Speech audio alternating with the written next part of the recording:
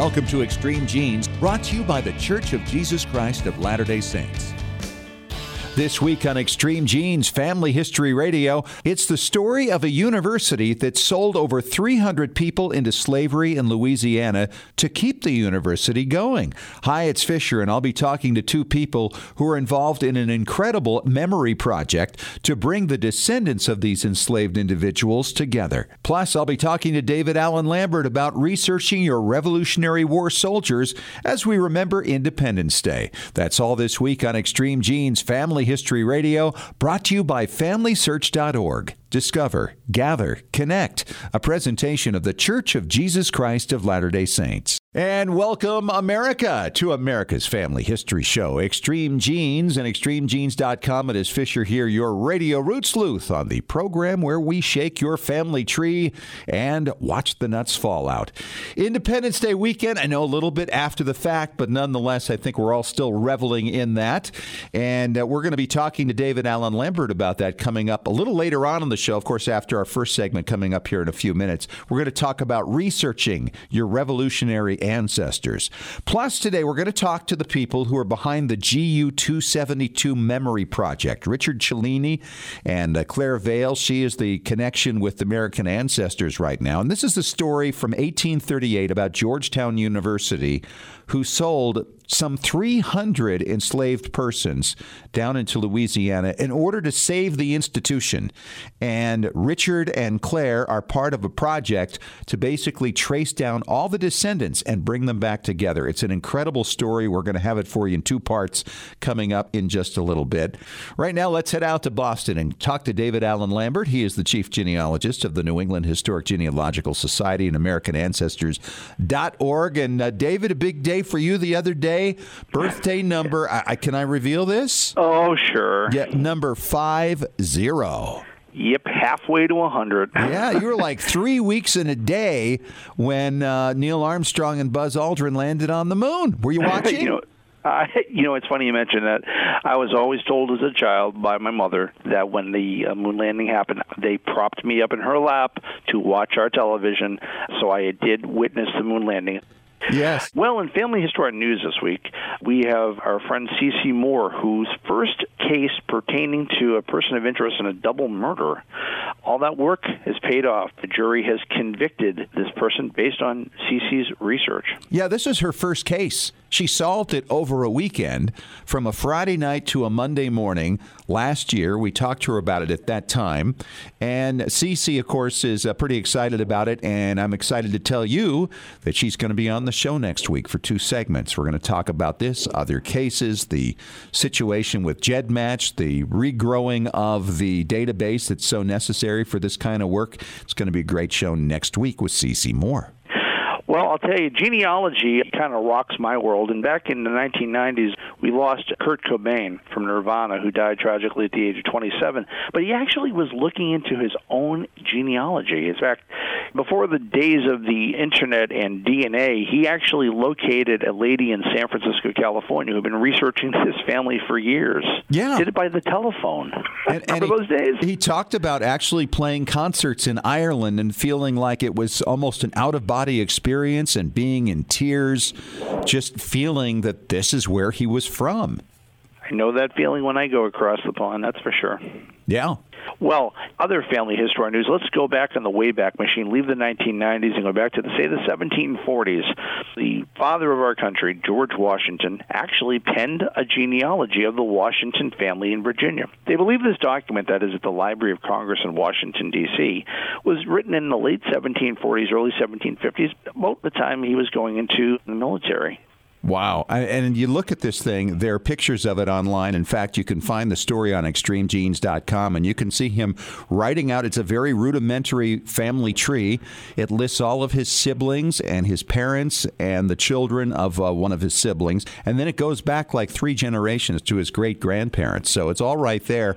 And the article is essentially about the fact that genealogy for wealthy planters and people of that ilk in those times their genealogy was very important to them in making connections and marriages and business transactions and things like this. So fascinating to think that George was working on his family tree back when he would have been, I believe, a teenager. Mm-hmm. That's really the truth, because in the 1740s, would have been a teenager in early 20s or late teens. A very interesting story to know that he was concerned about his own family tree, the father of our country. So in keeping up with Independence Day weekend, I just want to toss out that you may know that the last signer of the Declaration of Independence was Charles Carroll. In fact, there was a cameo fictional role of him in National Treasure, that he knew where the treasure was. But the real secret lies with Julia Stockton, who was the last widow, from what I can determine, from the signers of the Declaration of Independence. Julia, born in 1759, died July 7th, 1848. Aside from being the wife of Benjamin Rush, a signer, her own father, Richard Stockton, was a signer of the Declaration of Independence. Wow. When did the last Revolutionary soldier pass, David? You know about this stuff. Right. I wrote the book with Maureen Taylor, The Last Muster, and one of the images that we included was Daniel Frederick Bakeman, who died April the 5th, 1869, and he was the last veteran receiving a pension. However, fast forward a little bit to 1906, and we have a lady in Vermont, Esther Sumner, who married in 1835 at the ripe old age of 21 to her husband, who was 75 years of age when she died in 1906, 131 years after Lexington and Concord. She was the last widow of the Revolution. Wow. What a great story. And we're going to talk more about revolutionary ancestors coming up later in the show with David, as we explain how you can do certain research and where some of the great sources are to find some of those stories. All right, David, thanks so much. Talk to you a little later on. Sounds good. And as you're probably aware from listening to Extreme Genes over the past several years, there's been an interesting story that came out of Georgetown University about their history back in 1838. And from this has come the Georgetown Memory Project, and we have the founder of that project on the line with us, Richard Cellini. How are you, Richard? I'm terrific, and I'm pleased to be here. Thanks so much for inviting me. And we have Claire Vale. She is the Director of Creative and Digital Strategy for AmericanAncestors.org, and she's also the Director of the GU-272 Memory Project at American Ancestors. How are you, Claire? I'm great, Scott. It's a pleasure to be with you. You know, we've got so much to cover here. For people who are not familiar with the story, let's just kind of review it. And Richard, you want to start? I think it was, it's 2015 that we first started hearing about the discovery of the records of the 272 enslaved people who were sold off to basically save Georgetown, which was then known as Georgetown College.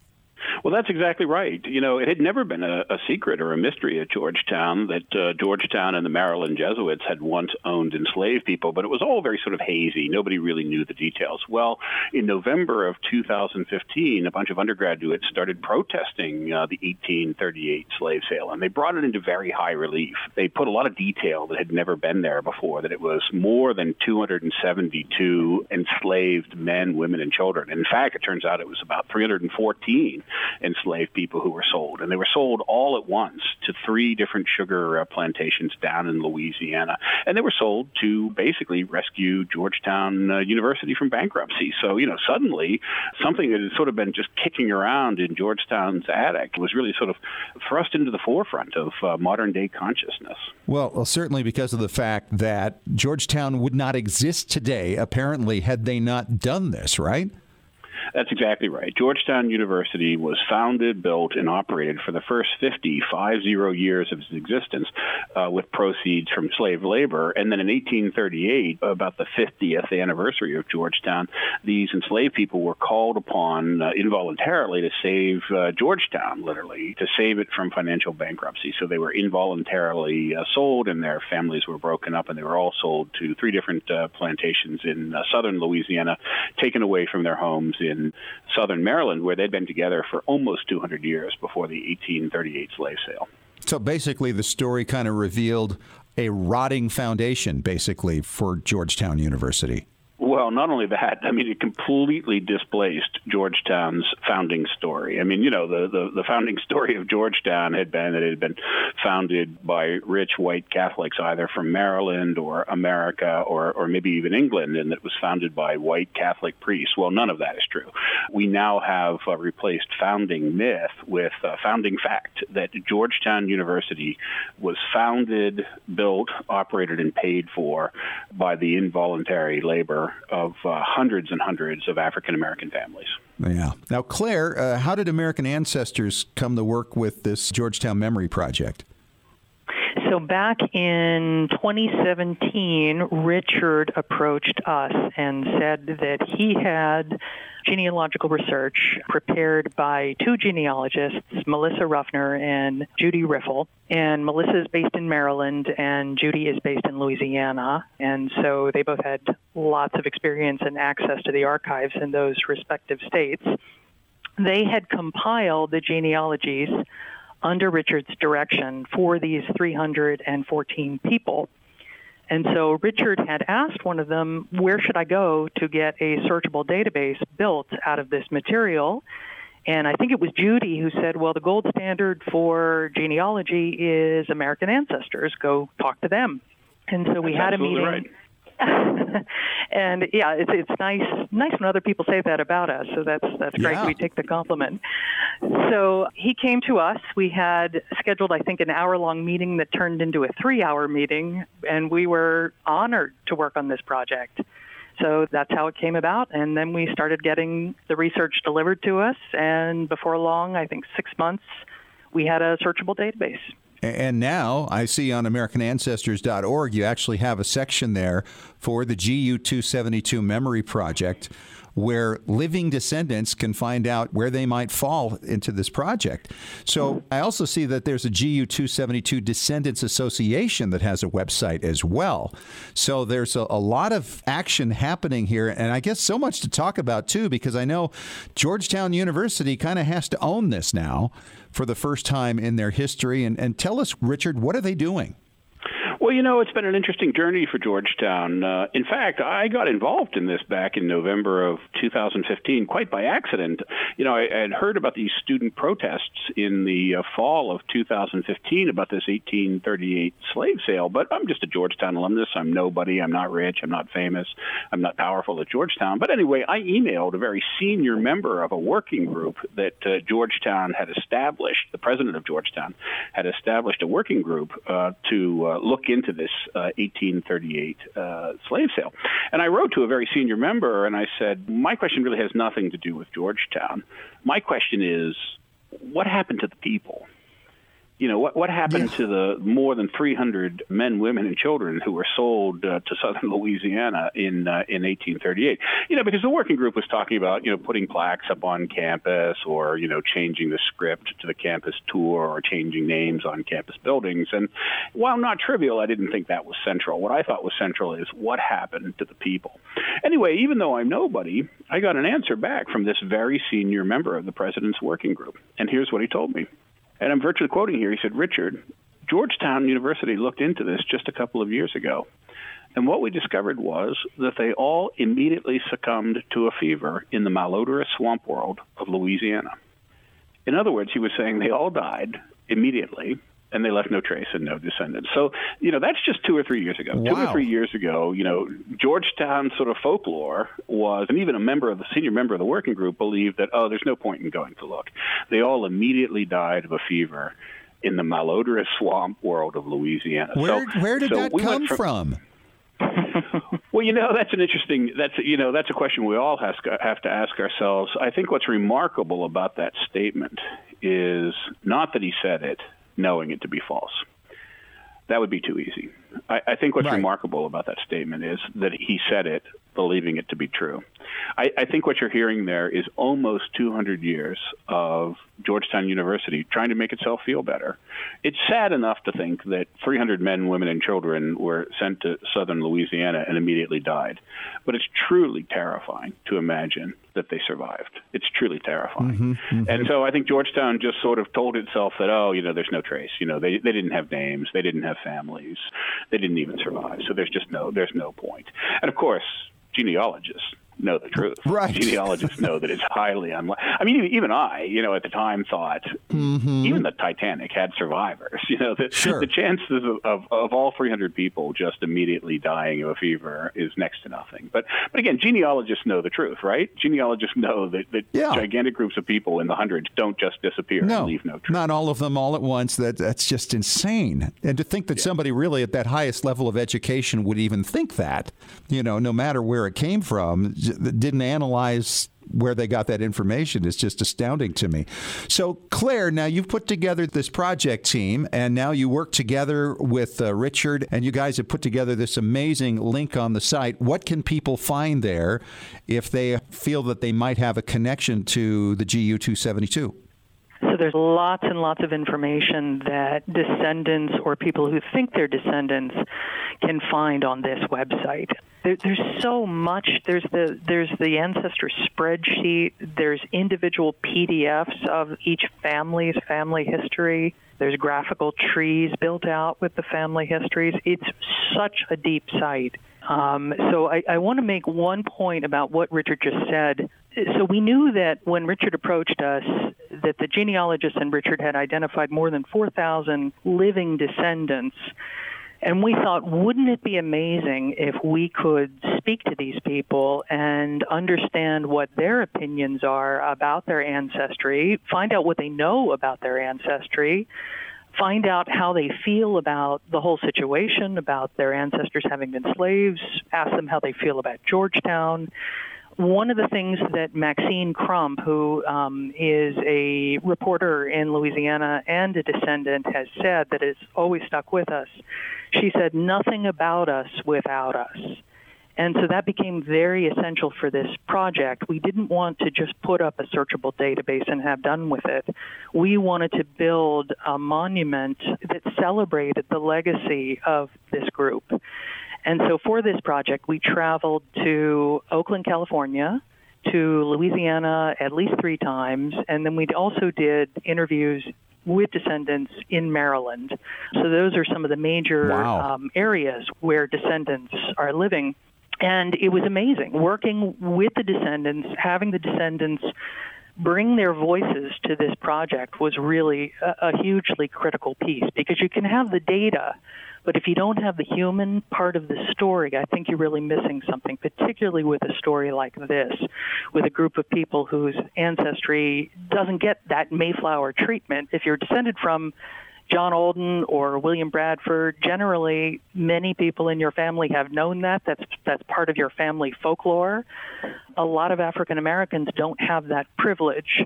So this was an attempt to put the data alongside the stories of the modern descendants. If you go to the homepage of this website, the URL is gu272.americanancestors.org. And so you guys just talked about, Claire, you were going around the country, you were interviewing many of the descendants. Let's just start with you. What were some of the things that you were hearing from them about their people and how they felt about this? So perhaps not surprisingly, because this is the case with many African Americans, their family lore only stretches back so many generations. And not to generalize, I'm confident there's exceptions, but most of the people we spoke with could go back 2 or 3 generations, and at that point there was a wall. And if we pressed for more information, people would say, well, my great-great-grandmother never talked about her people, or she didn't know who she was descended from.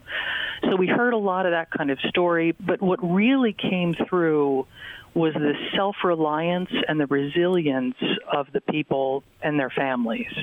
So if you wanted a house built, you built it yourself, or you had your uncle or your father or other men in the family would come over and build the house. If you needed medical care, your grandmother or another woman in the community would bandage your toe if you broke your foot.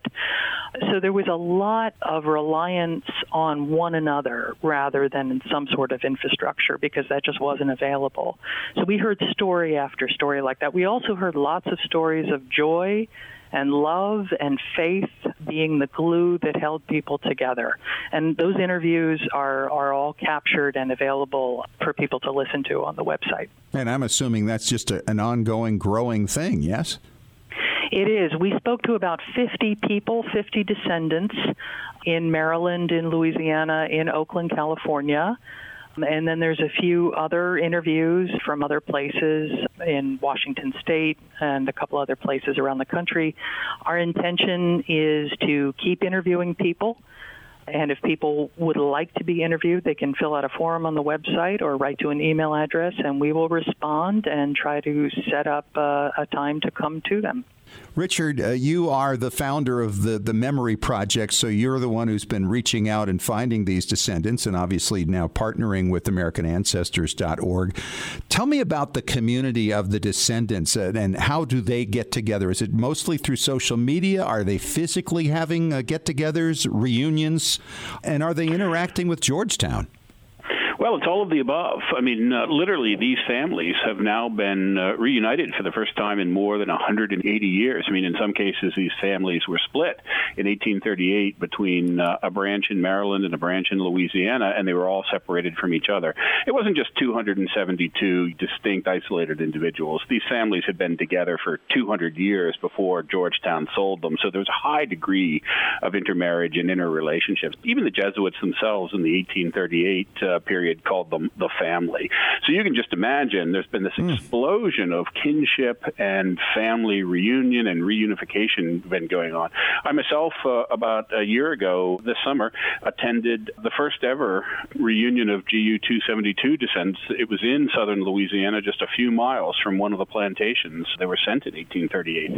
And more than 600 GU 272 descendants attended from all over the country. It was deeply, deeply emotional. I mean, literally, I was just shaking afterwards for about a week, and everybody else was too. And in fact, I called a GU 272 descendant, and I said, gosh, it's almost like, post-traumatic stress syndrome, but it's positive. I said, what's the positive word for that? And there was a long pause, and she said, the word for that is grace.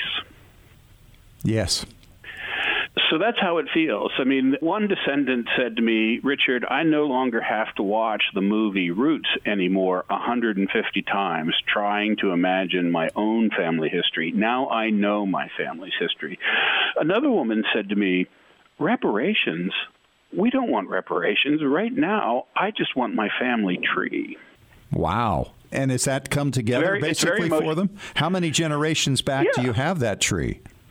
Well, on average, it goes back 4 or 5 generations, and for some families, it goes back even before that. I mean, we have been able to establish the genealogy for some of the GU 272 families back into the 1750s, starting in the 1750s all the way forward. I mean, there's a tremendous amount of original written archival material about African Americans in this country. I mean, the sad truth is that whenever black people are most treated like property, that's when the record keeping is the best, whether it's mortgages or ship manifests or taxation records or wills and estate inventories.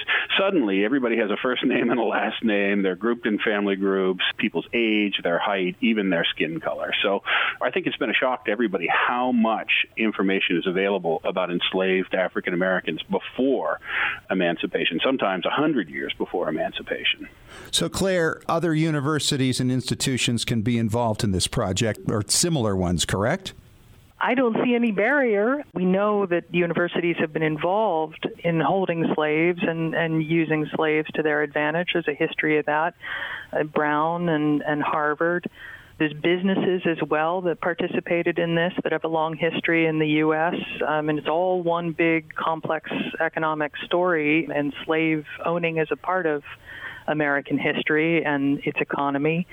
If institutions have their hands on data, the best thing they can do now is take that data to a genealogical organization like ours and let us do the work that we do and make that data available to descendants so that they can do their family history. I mean, that's one way of taking steps toward repairing that breach. Yeah, absolutely. And from what you were saying, Richard, it sounds like that is a huge deal for these descendants now, realizing the strength of those who came before them to endure this and where they are today. Absolutely true. There's no question about it. It's also remarkable how many of the GU-272 families had preserved through their oral tradition bits and pieces of the story of the slave sale from 1838. I mean, it's really uncanny and eerie. It sends shivers up and down your spine when you hear about the little facts and details that had been passed down over 5-6 generations from 1838 until the present day about the 1838 slave sale. So this history just means the world to them. But also, as I always say, if you love American history, you'll definitely like Black history because it's just more of what you love. Black history is American history, and American history is Black history. It's all bound together. Oh, yes. And, honestly, when it comes to other universities, and Claire's absolutely right, there's at least a dozen major American colleges that have a legacy connection to slavery and human trafficking. I always say that when it comes to finding the living descendants of your university slaves, the hard part isn't the finding. The hard part is the looking. It's hard to look. But when we look, we find. He's Richard Cellini. He is the founder of the Georgetown Memory Project, and she is Claire Vail, and she is the American Ancestors side of this amazing thing. You can find out more at gu272.americanancestors.org. There's also a Descendants Association that has their own site, gu272.net.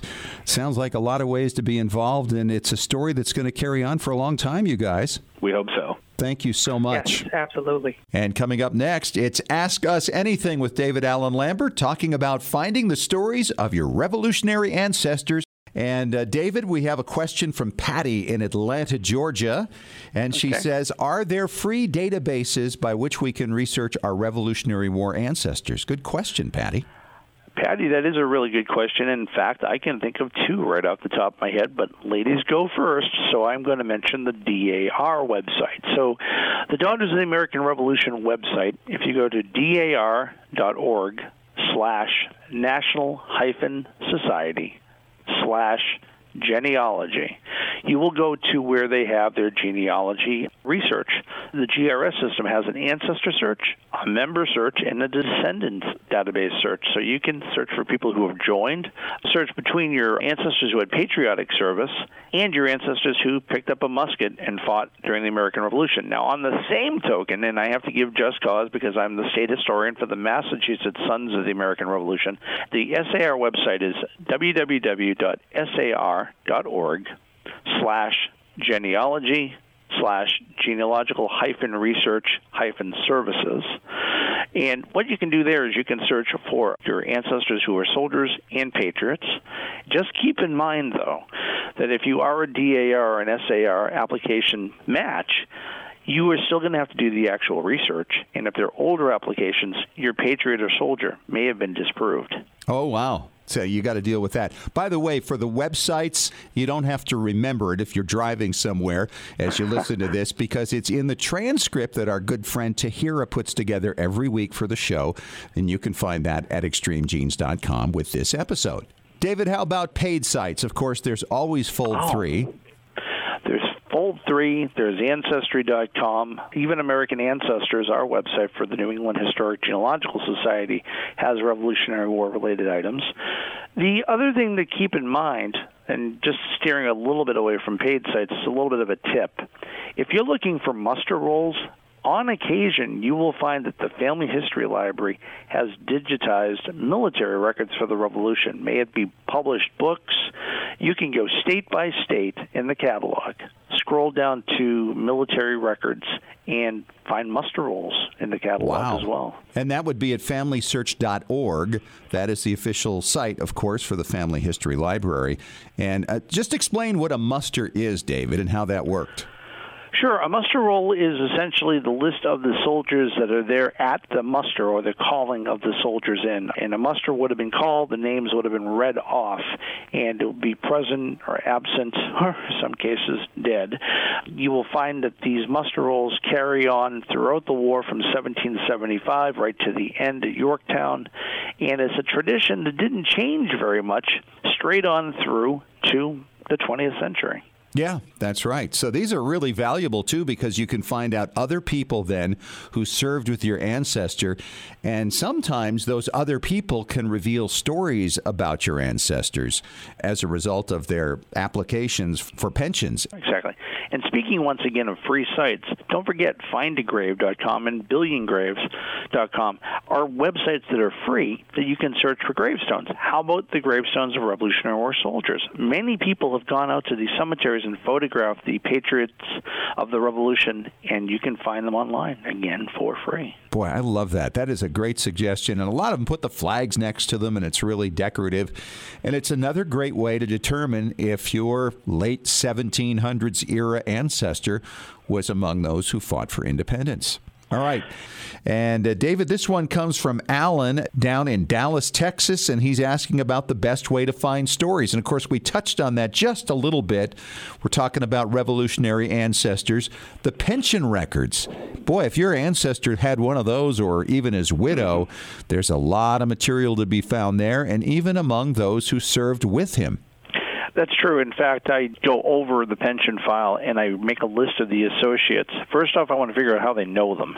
And sometimes it's pretty obvious that they're in the service, whether they mention about a battle, but sometimes they're doctors or they're ministers and they're giving their account, or somebody's a witness about a marriage. What's interesting is, if your ancestor was born overseas, came to America, then fought, someone might be a sibling that may have been over in Scotland or Ireland that witnessed the marriage, and it's right in that pension file. A lot of times, soldiers also mention where they were born overseas or when they were actually born. So sometimes it's the only primary source on their birth or marriage. Yeah, these things are just really rich with information. I will say, though, I've run into many where there's a lot of false information in there. And what I sense from that is lawyers trying to get their share of the money from the pension for basically padding the resume a little bit.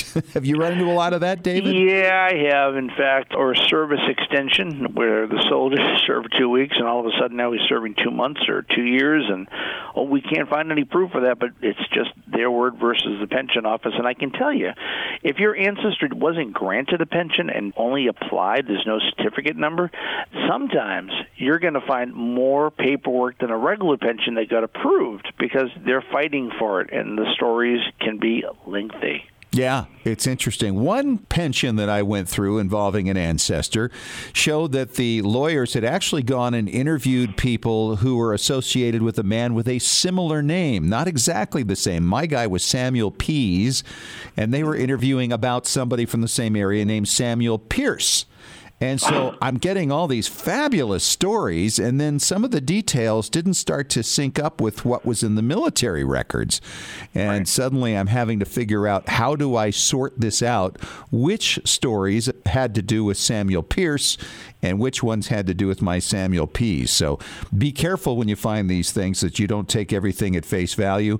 Also, memories have been affected by many, many years. In fact, that last one I was talking about, the interviews were done in the 1840s. So these were very aged veterans and relatives, and who they served under and where they fought and how long they fought and all those things don't necessarily always match the military record itself.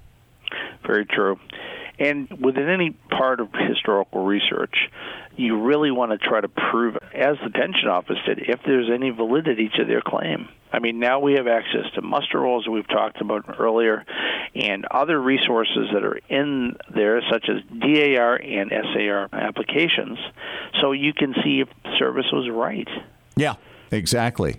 Well, David, thanks so much. This is the time of year for looking into the revolutionary ancestors. It's a great time. And, of course, any time is a really good time for these guys. They're fascinating people. And I think all of us are always excited to learn about a new one and what their service was about. Thanks so much for your time. Always a pleasure, my friend. Talk to you next week. All right. Hey, that is a wrap on this week's show. Next week, it's a big one, a two-part interview with CeCe Moore from Parabon Nanolabs, talking about her work on DNA cold cases. We're going to talk about what's going on with GEDmatch. We're going to talk about her first conviction of the very first person she was able to pinpoint in a double murder that dated back to 1987. Talk to you again next week. And remember, as far as everyone knows, we're a nice, normal family.